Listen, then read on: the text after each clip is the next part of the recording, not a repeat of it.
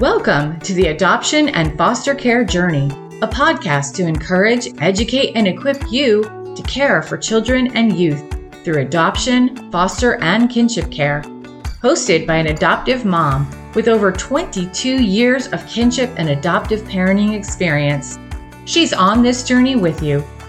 Please welcome Sandra Flack. Hear my prayer, O Lord. Listen to my cry for mercy. In the day of my trouble, I will call to you, for you will answer me. That encouraging verse is Psalm 86, verses 6 and 7. Welcome back to the Adoption and Foster Care Journey. I am your host, Sandra Flack, and I'm excited to bring you my special guest today. I have learned a lot from her, but first, how are you doing? Seriously, I really want to know. I've been asking that at the beginning of each episode, and I realize that I asked the question, but I can't hear the answer unless you actually reach out to me and let me know. And I do really want to know. So feel free, if you want to touch base with me, to email me directly. Share if you have questions or concerns, or you're struggling with something with your kiddos, or maybe you think FASD might be a thing going on at your house, or anything to do with any of this journey that we are all on together. Maybe it's a topic you'd like us to cover. Maybe it's a guest you would like us to have on. Reach out. I love hearing from listeners. I personally respond to each email myself, so feel free to drop me a line. Maybe it's just a sort of like a review of the podcast that we can use in our social media promotion. Whatever it is, feel free to reach out. You can email me directly. My email is sandraflack@justicefororphansny.org.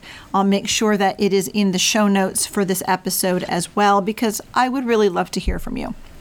So, how am I doing? I know you didn't ask, but I'm going to tell you anyway. But honestly, I don't know. We've had a rough couple of weeks. My 17-year-old with fetal alcohol syndrome has been a bit off. We've had some issues with him trying to hack into the restrictions on his cell phone, which has a ton. It's got so many restrictions on it. It's not really a smartphone anymore. It's sort of a dumb phone, but we're trying to keep him safe. But he's was trying to do something to it and he thought he was hacking. He kept using the word hacking, but he didn't really hack. But he was trying to do something there. He texted one of his sisters an inappropriate question. We just been having a hard time also getting any schoolwork done or getting much done. We're getting the bare minimum done, but we haven't really kind of gotten back on track since we were up in the Adirondacks for February. Anyway, things are a bit crazy, so I'm not sure why things are off, but I'm staying curious. I'm listening to him. I'm available to him. I'm trying to observe and really see what might be going on. And last night he didn't want to go to youth group, so I let him stay home. And I struggle with the whole youth group thing because he's 17, and I want him to have friends. I want him to have practice in social situations and learn appropriate social skills, and I want him to be involved with, church. So we've got him going to youth group, and he usually does like to go. But I'm also aware of the fact that because of his, because of the dysmaturity, which is part of FASD, and some of his other symptoms that he has and challenges, he doesn't fit in with peers. So he really doesn't fit in with the teenagers there. So I don't know, maybe, does he need to go to youth group? Should I be sending him to youth group? Is it the right thing to do? I don't really know. I don't have an answer to that. I've observed when we're up at camp, I think I've shared on this podcast before where, my husband and I have made some adult friends. They're our ages and older. There's no kids involved, no children. And my son can sit at the table at one of our friends. We've gone to some of their houses, their camps, and they've come to ours. And he can sit at the table with another couple in their 60s, or 50s, 60s. And he can sit there for 3 hours and engage in conversation with us, mostly appropriate, like they all understand because I've given them, a little bit of enough information so that they understand that my son has a brain-based condition. So they extend a lot of grace, but they engage him in the conversation. They talk with him. They laugh when he says something funny on purpose. They high-five him. They encourage him. And he does so well. But yet with peers, he's a fish out of water. So I don't know. Maybe you could email me something about that. Do you send your teens to youth group? And do you homeschool? Do you public school? Like, how do you handle those interactions with peer groups? Because it's always, I find it's always been a challenge until they get, one of my kids is in their 30s, and then it doesn't matter so much anymore, right? But when they're teenagers, especially, I feel it's much more obvious that there's the dysmaturity piece comes into play, and they don't necessarily fit there.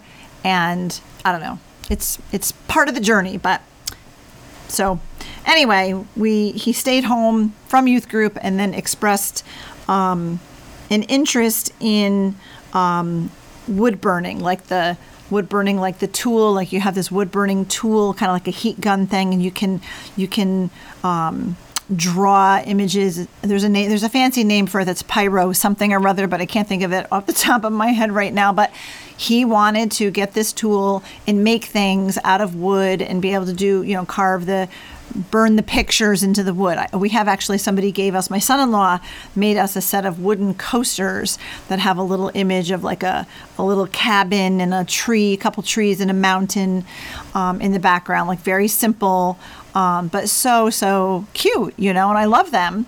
And so that's the kind of thing that my son wanted to do. So it's quite shocking to me because he asked to do this. He wanted to get the tool. And of course, I got it for him because it's not all that expensive, and he's expressing an interest in something, and I want to entertain that and see if this is something he's going to be good at or continues to be interested in. But it's, I'm a little curious because this is the kid who's not hands-on at all. He doesn't like to draw. He doesn't like to paint. He doesn't like to color. He doesn't like Legos. He doesn't like anything hands-on. He wouldn't even write his name on his paper if he didn't have to, right? So why? And I tried every which way to show him, I'll order you this wood burning tool, and this could be something you and Dad can do together, because you have to do it with supervision, and but you have to use your hands to do it. You're creating, and you don't normally like that. And he's like, no, but I want to do this. So anyway, we ordered it. It came, and my husband and him are starting to fiddle around with it out in our garage. So I just, stay tuned, because I have no idea how it's going to play out, because I really, really don't know if he's going to continue with it or not. So stay tuned for updates.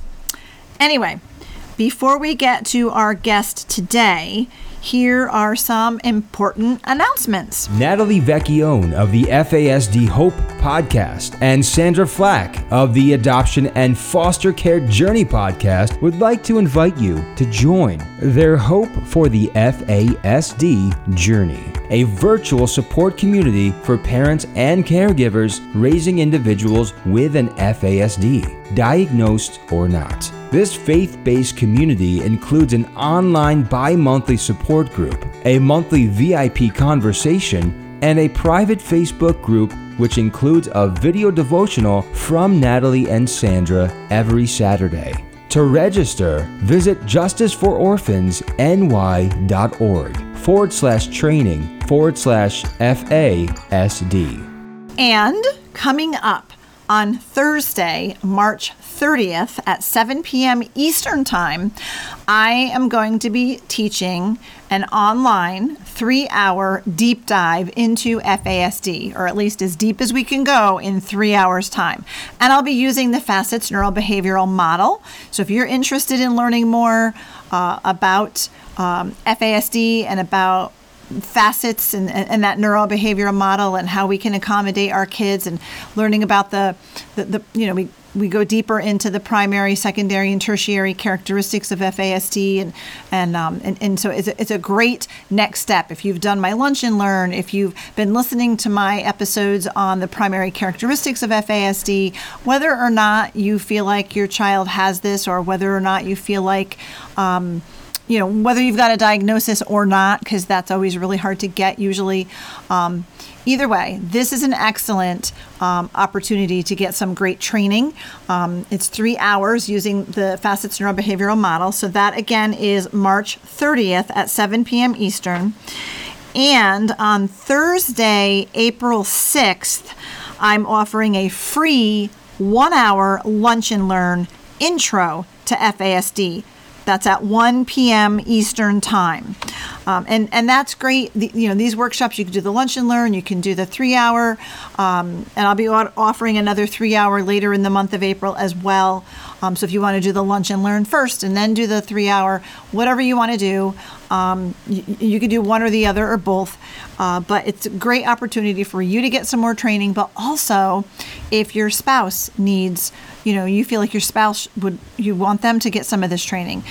Your child's babysitter, school teacher, guidance counselor, bus driver, grandparent, adult sibling, whoever is in the space, right? The social worker, whoever you would want to start to have an understanding. These are great places to start. So sign up for them. There is a registration fee for the 3-hour deep dive. The Lunch and Learn is always free. We do provide certificates of completion for all of our workshops.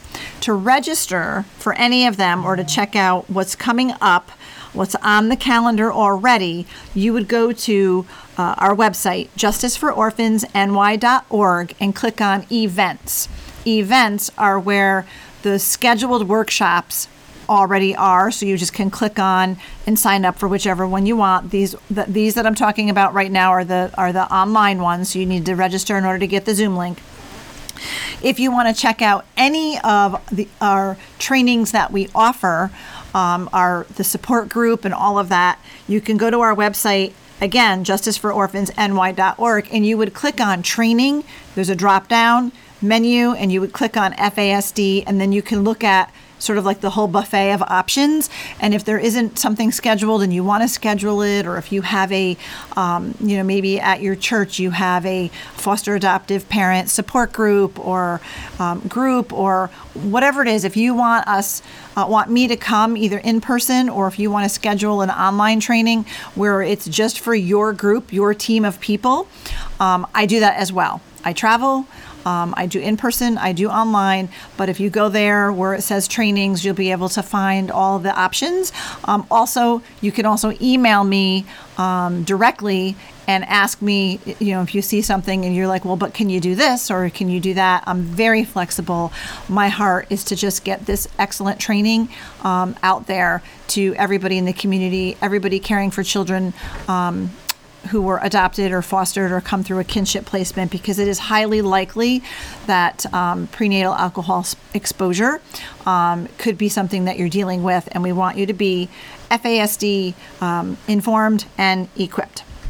So, talk about being informed and equipped. You should also check out our 21 bonus podcast episodes with Dr. Jared Brown.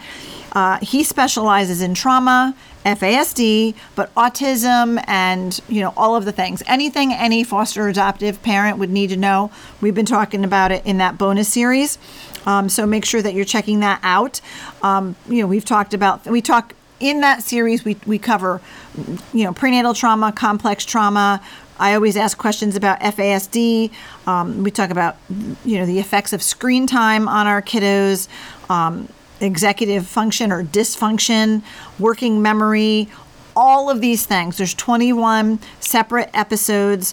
They're all in our queue of episodes. You can scroll back through, check them out. The especially the episodes with Dr. Brown. They are some of our most popular downloaded episodes because he really takes us into the weeds, and we've heard great things from you, all our listeners, about those episodes. So make sure you check them out and let others know. Those episodes, I feel, are especially beneficial to social workers, caseworkers, anyone that you may be working with, special education teachers. They're just so good. And they're not just FASD specific, but again, they definitely apply to all children, especially children who've been adopted or have spent time in foster care. So check it out, and please subscribe to this podcast so you don't miss any of our episodes, and so the show will be more easily accessible to other adoptive, foster, and kinship caregivers. We want to help all of you. So now to our special guest today, Stacey Chart. Stacey and her husband Lance have 3 grown biological children, 3 grandchildren, and 1 11-year-old daughter adopted through foster care with FASD. Stacey is a certified facilitator of the Facets neurobehavioral model and also works on staff at Facets as an office administrator and a program director. She also was part of the team of Facets folks that did the training for the training of facilitators that I participated in for that whole year, so that now I am a certified facilitator of the Facets neurobehavioral model too. But I'm so thrilled to have Stacey here with us today. So please welcome Stacey Chart. Hi, Stacey. Hi, Sandra. Great to be here with you. Thank you so much. Yes, thank you. Thank you. I'm excited to have you on the show, and I'll just give our listeners a heads up that we are recording this in the midst of a huge snowstorm in upstate New York where I live. So the internet has been wonky. There's a little bit of a delay, I think, between our audio. So, just give us a little grace when it comes to those kind of crazy things. But I've been just so excited because I've been, to have Stacey on, because Stacey, you were one of the Facets trainers who led my training of facilitators. So I'm just grateful for everything that I learned and so excited to introduce you to my listeners. So thank you for your willingness to be on today. Thank you. So, hey, like me, you have 3 adult biological kids.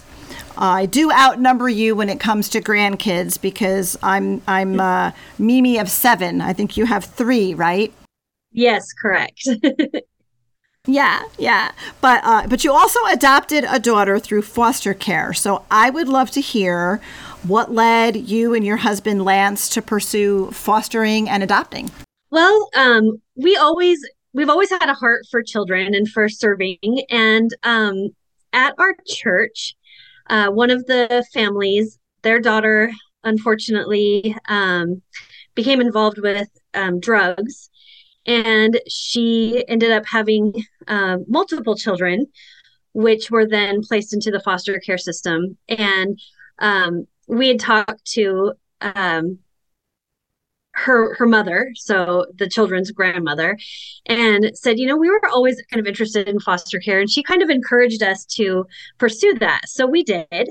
And it was interesting because when we signed up to become certified foster care providers, we said that we would really like to have school-age children.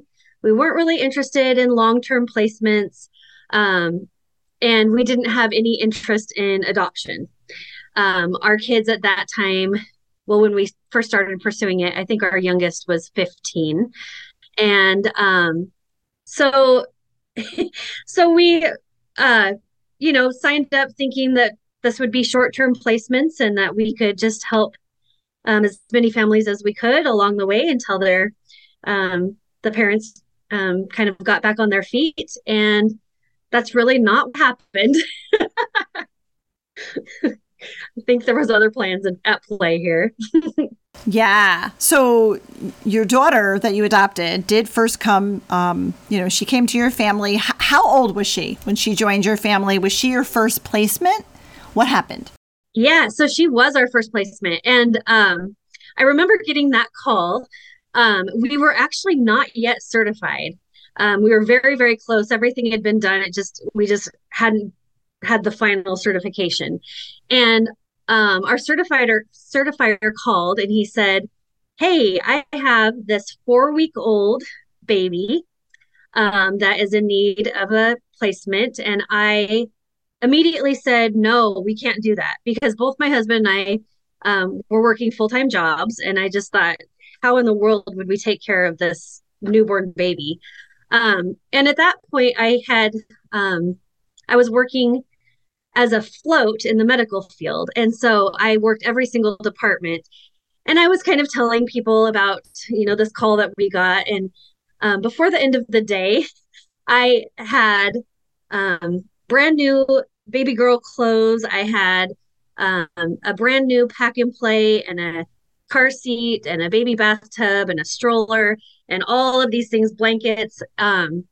And then another friend of mine said her sister did daycare, and I went and interviewed her, and everything kind of fell into place. And my husband said, "You know what, Stacey, I think that this is meant to be. I think we're supposed to take this child."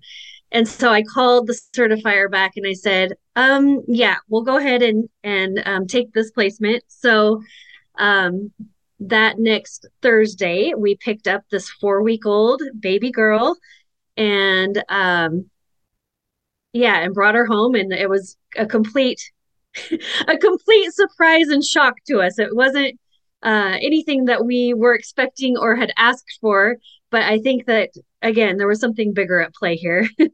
Wow. I love stories like that because you can really see, like you said, how there's something bigger at play.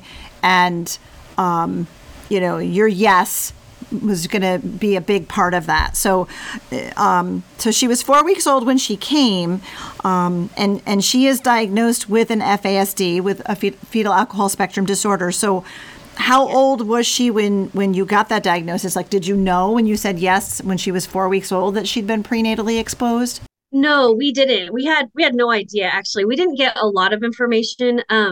We were told that the father had violent tendencies, and that they had been involved in the foster care system previously. But really, we weren't given a whole lot of information aside from that, and didn't really know why, other than it was an unsafe situation. So yeah, that was kind of a surprise for us. And she was the happiest, best baby ever. And previously in my younger years, I was a preschool teacher, so I'd been around a lot of children, and there was just something a little bit different about her. So I remember when she was like 2 months old, we would be holding her and she would arch her back so violently, like she was throwing a temper tantrum. But what 2-month-old throws a temper tantrum? That just doesn't happen. And then there was other things like she had a hard time breathing, kind of like asthmatic or something, I'm not sure. So she had to sleep in a car seat. And I remember my husband sitting out on the front porch, having her wrapped up in blankets and rocking on the rocking chair for hours. Until she would fall asleep. She always had a hard time sleeping. But other than that, like, she was amazingly gifted in athletics. Like, she had the most amazing balance. And I think it's because she was microcephalic. So her small head gave her that amazing balance, unlike other toddlers who usually have, their center of balance is a little off because they usually have a lot bigger of heads.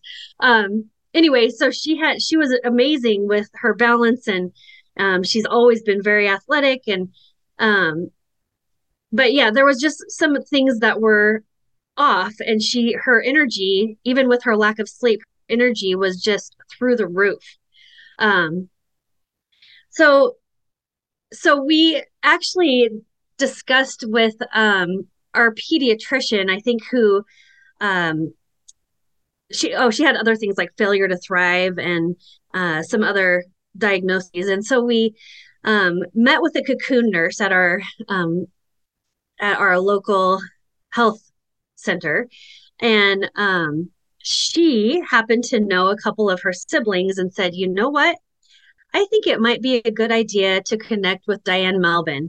And she told us that Diane Malbin educated people about fetal alcohol spectrum disorder. And she said, I think that might be beneficial to you. So that was kind of our first clue that maybe there was something else going on here. And so we actually registered for the very next class that Diane offered. And that's where this whole process got started. Wow. So you got to go right from, right to Diane Malbin. Yeah. And for our listeners who might not know, Diane Malbin is the author of the book Trying Differently Rather Than Harder, which is always the book we recommend to anybody who may be suspecting or knows that their child was prenatally exposed. And she is the one who, launched, I don't know if launched is the right word, but the founder of Facets, right? Is that right? Yeah.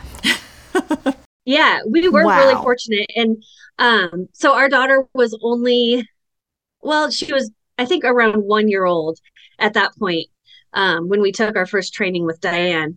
And I remember sitting in that training. And on the second day, she was explaining some of the things that we might see if our child is affected. And one of those things was if you're holding your child and she's arching her back, or that could be sensory sensitivities, and all of these things that she was naming she was describing our daughter. And I broke down crying, and I was like, oh my gosh, this is it. Like, yeah, she definitely, it looks like she has something going on, possibly fetal alcohol spectrum disorder. And I did not know at that point her birth mom's substance use. We didn't have any of those kinds of records until after we adopted her. Wow. How old was your daughter when you did adopt her? So she was just shy of 2 years old. And when we did receive all of those records, it was confirmed about the substance use. And not only with alcohol, but with meth and marijuana, cigarettes, all of that. So we did have that documentation, which actually made the diagnosis a little bit easier. We went to the University of Washington and received that diagnosis. And even though we suspected, it was really hard to hear it. And it, just having that confirmed, I asked my husband, I was like, you're not going to cry, right? And he said, oh no, I'm prepared. This is okay. I'm prepared. And then you sit in this room and you hear all of these specialists talking to you about your daughter. And oh boy, we weren't prepared because we just both broke down crying. It's hard. Aww, yeah. Yeah, gosh. So you described the symptoms she was presenting with when she was really little. You got the diagnosis, and then what were the symptoms that you were seeing as she became school age? Like as time went on, I'm sure there are different symptoms that were presenting. Yeah. So right now she's 11 years old. So we've been at this for over 10 years now, and almost 12 years, because she's very close to her 12th birthday. So as she went on into elementary school age, we noticed that things would continually be harder for her. So she, again, her energy level is still through the roof. And we started meeting with a psychiatrist, and he said, there's no way that she's going to get through kindergarten without being put on medication. And Lance and I are both very conservative about medication. And I think that if there's anything else that you can do prior to medicating, I think that that's best. And that's actually with facets, they said to make sure that you put everything into place, accommodations into place, and then see if she settles. And she actually did.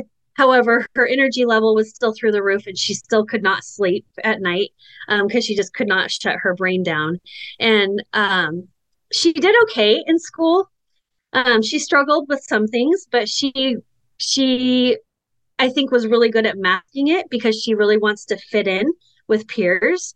And just recently, actually, we've really been noticing that she does struggle with math. She struggles with executive function. So anything trying to plan and organize, she really, really struggles with that. And it's showing up more because there's more responsibilities, more expectations put on her. So of course the gap is getting bigger because she cannot keep up with that. So she's still very, very gifted athletically. And we did actually start her on medication. So she does take clonidine for sleep, which I know it works because a couple of times we've actually forgotten to give it to her and she was up the entire night doing creative things, amazing creative things, but she did not sleep at night. And I know that we have her on Adderall as well. And the Adderall does help to kind of calm her brain so that she can actually focus. And we did not actually start that until she was in between the second and third grade, I think. So he thought we'd have to start it in kindergarten and we held off until the second or third grade. And it does actually help quite a bit. So yeah, there are struggles. And I think speaking with her teachers and letting them know that she really can't handle the amount of work put on her, especially homework. We don't really do a whole lot of homework at home because she's worked so hard during the day that we need to really, give her brain a little break. Academics will come later. Relationship comes first. Absolutely. Yeah. Oh, I totally agree with that. And I know my son who's 17, we started him on clonidine when he was 15. And that did help. He takes that at night. And now he's also taking, it's fluoxetine, which I think the name brand or whatever the terminology is there would be Prozac, because he was really struggling during COVID is really when he began to go off the rails, so to speak, and just a lot of anxiety, a lot of he stresses out and has anxiety over things that have nothing at all to do with him. And so like we keep the TV news off so he doesn't know what's going on in the world because that will do it. Just again, things that have nothing to do with him. So it was I can only imagine what his cortisol levels are typically. So this has helped take the edge off a little bit, but we're sort of on that journey of figuring out how much is the right amount. So we're doing that, but he's 17. We really put that off as long as we could as well. So I want to ask you this just out of curiosity. So is she in public school, and how did the teachers, how does the teacher receive the fact that you're saying no homework? No, she's not in public school now. She was in public school up until second grade. And she, in public school, she really kind of fell through the cracks. I remember going to one of her parent-teacher conferences, and they had a folder of all of this schoolwork that they wanted to share with us. And there was one thing that they put in there that they put in all of the folders for all of the children. And Tiva's was completely blank. And she looked at it and she goes, oh my gosh, I missed this. I can't believe that I missed this. She didn't do any of this. And so she really was not getting the support, even though we had a 504. They wouldn't do an IEP, but we had a 504 plan. And she just fell through the cracks. Even though we had things in place, she still fell through the cracks. And the class sizes were so big that, I asked them to do specific things and they said, oh, we have 30 kids in our class. We don't have time to do that. which I thought, okay, that something needs to change. So we ended up putting her in a small Christian school, and the class sizes are very, very small, which is extremely beneficial. She still struggles with that. And actually, as I said, she's falling a little bit more behind as more expectations are put on her. So I don't think that the teachers quite get it yet. We've had a couple of meetings, and I want to schedule a training with them, but it's such a small school that I think that they kind of struggle with having time to do everything.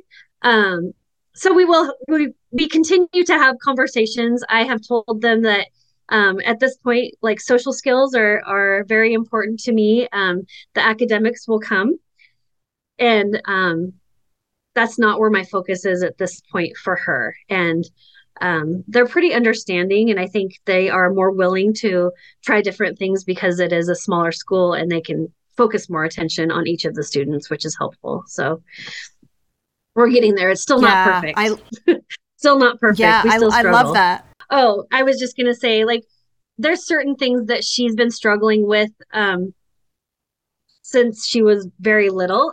Things like transitions, any transition, like from sleep to wake, or from waking up to getting her clothes on, and from getting her clothes on to going out the door. Like, all of these transitions are really hard for her. So we do put accommodations in place for things like that.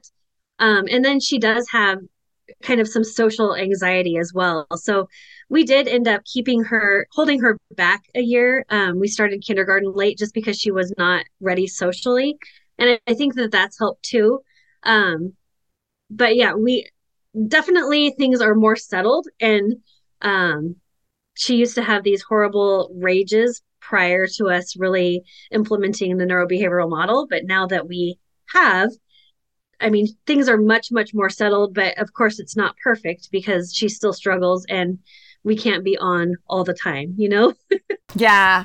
And I think that also different ages, different stages, like just when you think things are stabilized, then all of a sudden they're, preteens or teenagers, or there's always a change, that's affecting things. And I know I had a good friend of mine whose daughter has FAS, who's now, I think she's 20 years old now. They also put their daughter in a smaller private Christian school, but they had and not everybody has this, but they had the advantage of being able to provide a tutor, like a one-on-one tutor that they hired and brought into the school 2 days a week to sit with her daughter when it came to academics. And they said that was a huge help. Not everybody can do that. But I feel like whatever accommodations that we're able to make for our individual kids, if that's what we need to do. That's so important.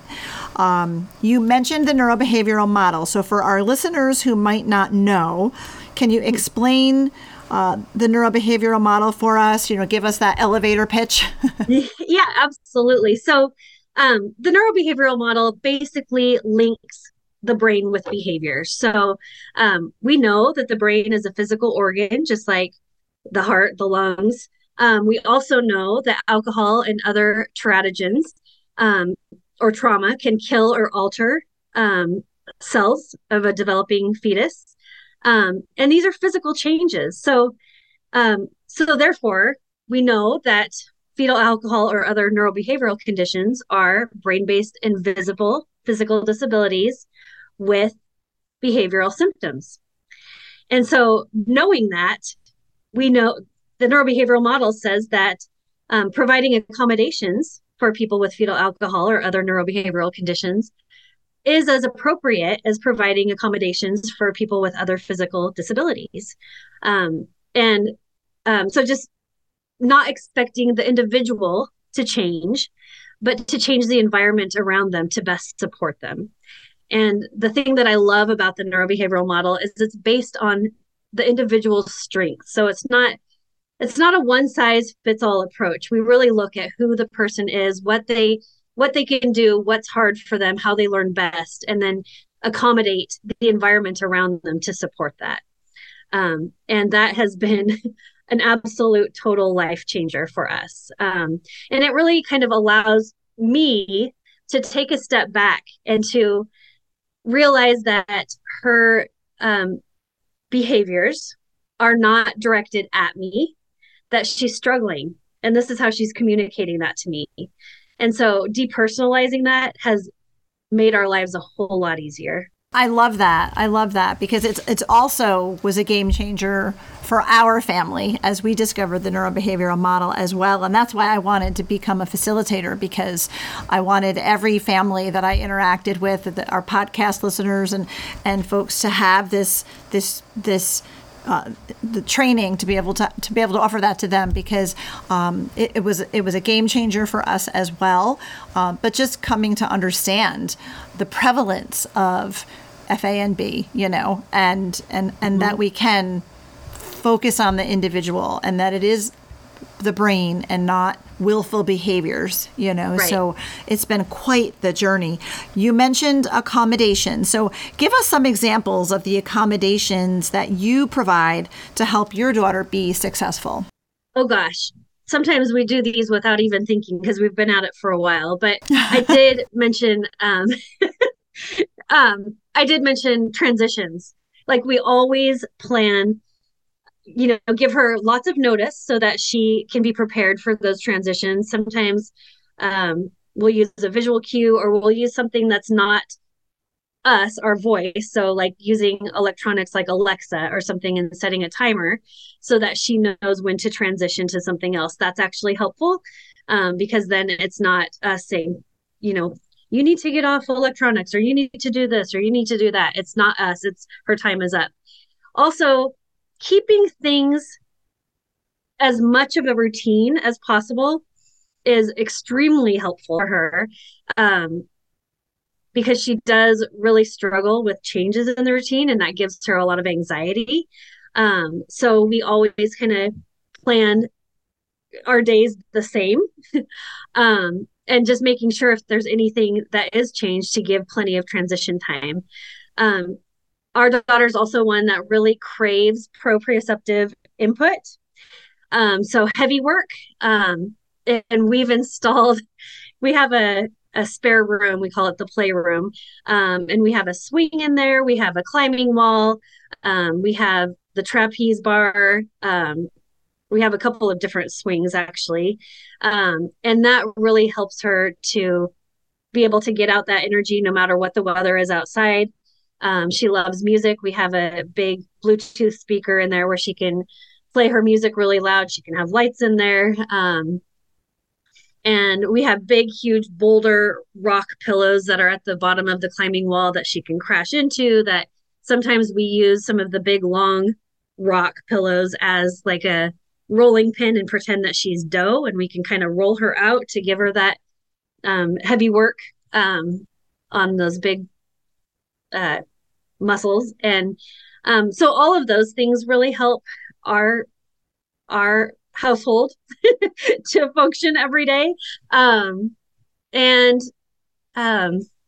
Yeah, I know that there's so many things that we do all of the time. And one of the big things also is just kind of meeting her where she's at. So in the evening, it's a little bit hard for her because she transitioned to bedtime is not something that comes really easily to her. And she always wants to snuggle in a blanket, and she usually wants a bowl of cereal. And so we provide that. And that's something that probably with my 3 older kids, I wouldn't have done that. But that's what she needs at that point. And I know that that's what she needs, and that helps her to settle. So that's what we do. Just kind of remembering that at this moment in time, she's not an 11-year-old. She's maybe a 5-year-old. And so this is how we need to help her do things that we would do for a 5-year-old. Yeah, I love that. And you also mentioned no homework earlier, which is really an accommodation as well. Yeah, we definitely, we do a little bit of homework sometimes, but we kind of let her gauge where she's at. And if it seems like it's been kind of a tough day and she's tapped out, then we won't do it. And and yeah, that is an accommodation that we make. I think sometimes the teachers aren't quite on board with that. But again, we keep the communication open and just let them know where she's at. And I think for the most part, they are in agreement with that, just because relationship comes first. Yeah, I love that. Also, I see a lot of chicken pictures on your social media because you have a mini farm with chickens and goats and an emu and all of the things. So tell us about that. Yeah, so we this is a whole other story that's kind of crazy how it happened. We've always been animal lovers, and we have a miniature horse, and our oldest daughter was really into horses. She actually married a rancher, and she did 3-day eventing and all kinds of stuff with big horses. But after she moved out, she took all the big horses. We still had goats, and we still had an emu. And one day, a chicken showed up in our yard, and we called all of our neighbors to see if maybe somebody was missing a chicken, and nobody was. And this chicken did not leave. It came to the door. Our daughter picked it up and brought it inside, and it was like the tamest little chicken. And we kind of started feeding it, and we didn't have a coop or anything at that point. Anyway, fast forward to when the pandemic happened. We really couldn't get out and do a whole lot. And my husband he does not like to sit idly. And so I said, I would really love to have a Western town chicken coop. And he was like, oh yeah, that'd be cool. So he made one. It's really cool, actually. And there's a YouTube video. I think it's called Coastal Coops. You can look it up and see what it is. But so now we have 3 chicken coops and I think over 30 chickens. And chickens have really become Tiva's therapy animal. And they calm her like nothing else. Like, we have dogs and cats as well. But chickens just really seem to help to settle her. And she goes out and spends time in the chicken coop every single day. And the bonus part is we get eggs. So chickens are pretty easy, and it's pretty cool. And it's really weird how we came into it. And that one chicken that showed up at our house truly was a therapy chicken. Like that, I feel like a crazy person when I say this, but that chicken had some sort of weird intuition and knew when she needed support. And sometimes we'd pull in the driveway and she'd be having crying or having a fit or having a rage, and Nugget was what she named the chicken, and Nugget would greet her at the door, and she'd scoop her up and bring her inside and read her books and snuggle with her. And I just thought, this is so weird, but it was absolutely amazing. What your daughter needed. She needed a therapy chicken. Who would have thought, right?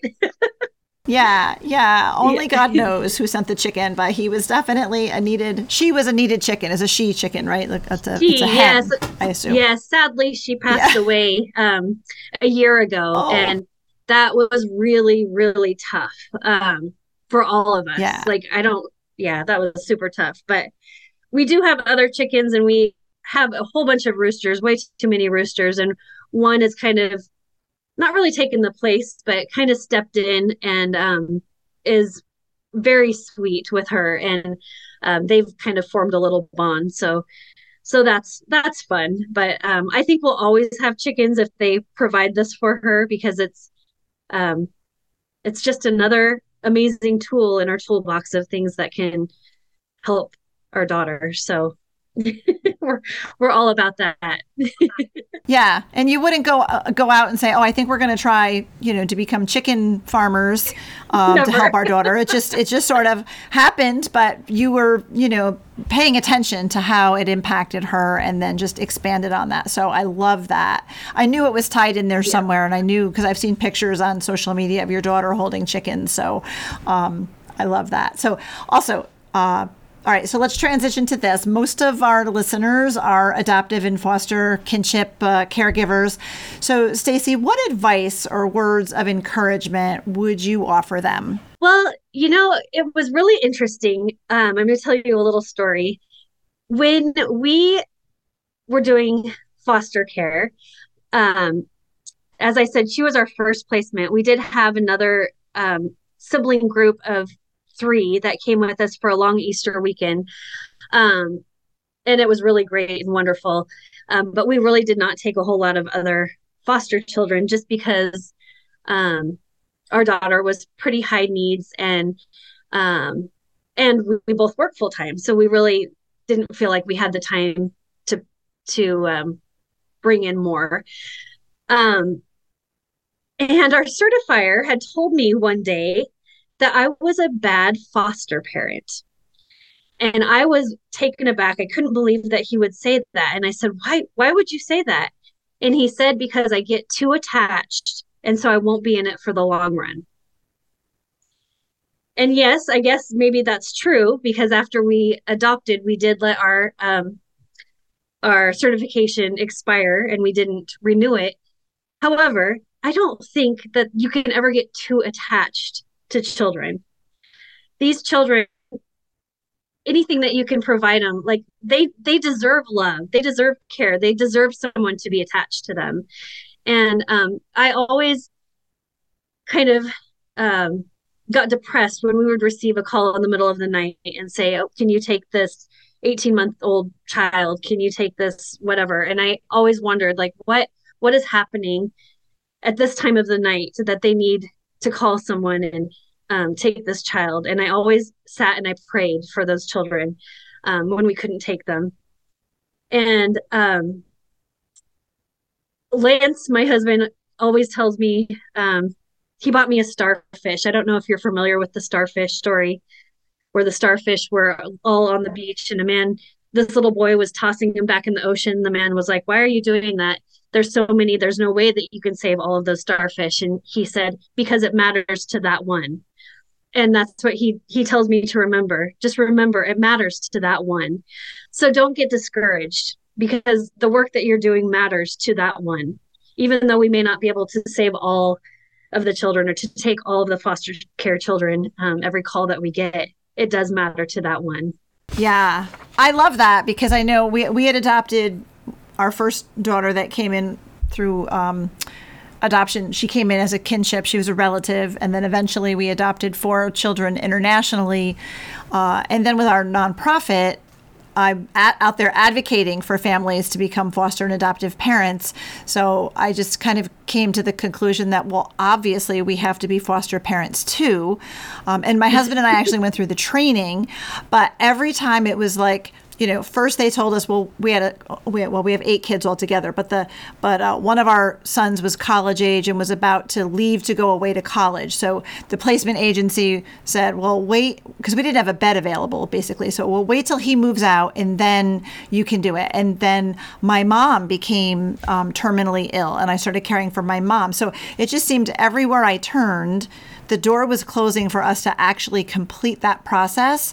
But also, our boys, our youngest 2, became, the FASD was presenting, the symptoms were really showing up, and it was getting harder and harder. And then finally, my husband said, we can't take them all, though we would like to, but our boys have such significant needs. It's not fair to them if we bring in more children, and it's not fair to the children that would come in either, because we wouldn't be able to give them what they need. And through the work of our nonprofit, we're getting other people to do it. So my husband was like, come on, we did our part. It's time for other people to step up. Because again, if we started fostering and took in more children, I wouldn't be able to run the nonprofit. So we feel like through the nonprofit, the work multiplies. Yes, absolutely. But we have hearts to want to do this. But we all have taken children in, and those are our priority. And when you can do more, you can do more. And when it's time to just focus on who you have and where you're at, then that's wisdom too, because we are making a difference for that one. So I love what you shared there. So Stacey, thank you so much for sharing your story with us today. And I really appreciate all you're doing to support the FASD community through Facets and all the work that you're doing. And I really appreciate you being a guest on the show today. Thanks so much. Thank you, Sandra. And I'm super happy and excited to be interviewed by you and thinking about all of the work that you do to help others as well. So keep it up. Thank you. Thank you. It's been a pleasure. Thank you for listening to the Adoption and Foster Care Journey podcast. I hope you feel inspired and better supported for your journey through this episode today. I know I was. I just loved learning about FASD and the Facets neurobehavioral model through Stacey when she was part of the team that led the training of facilitators that I participated in. Love her story and her heart. So I hope you enjoyed the show. Make sure you check out the show notes because I'll put also a link to Facets in there. So you can check Facets out more if you're not familiar with it. Also, I do highly recommend the book Trying Differently Rather Than Harder by Diane Melvin. Very important, especially if you're just embarking on this journey. I also tend to give everybody I know a copy of that book when I encounter them. So when I meet up with, whether it's been my adult children, people that my kids are interacting with, or other foster or adoptive parents who start, sharing with me some of their struggles, and it looks like it could possibly be something, that possibly their child may have been prenatally exposed. I just share that book everywhere because it is such an important and vital resource. So check that out too. And remember, for guidance on your parenting journey, be sure to check out our website for the Hope for the FASD Journey virtual support community, also the Intro to FASD Lunch and Learns that I offer for free online each month, as well as the deep dive workshops into FASD where I use the Facets neurobehavioral model. So for details for all of those trainings and resources, again, our website, justicefororphansny.org. If you enjoyed the show, please let us know by subscribing. If you listen on Apple, please leave a review and let your fellow adopting and fostering friends know about this podcast so that they can listen and be encouraged and equipped too. You can find and follow us on Facebook and Instagram at Justice for Orphans. You can also find and follow me, Sandra Flack, on both of those platforms as well. I am grateful that you spent your valuable time with me today, and I am thrilled to have you along for the journey. Thank you for listening to this episode of the Adoption and Foster Care Journey podcast, brought to you by Justice for Orphans. We hope you were encouraged today. Please be sure to subscribe to this podcast and leave a review, and share it with your fellow foster and adoptive parent friends so they can be encouraged too. Be sure to find and follow us on Facebook and Instagram at Justice for Orphans. And check out our website for vital resources at justicefororphansny.org.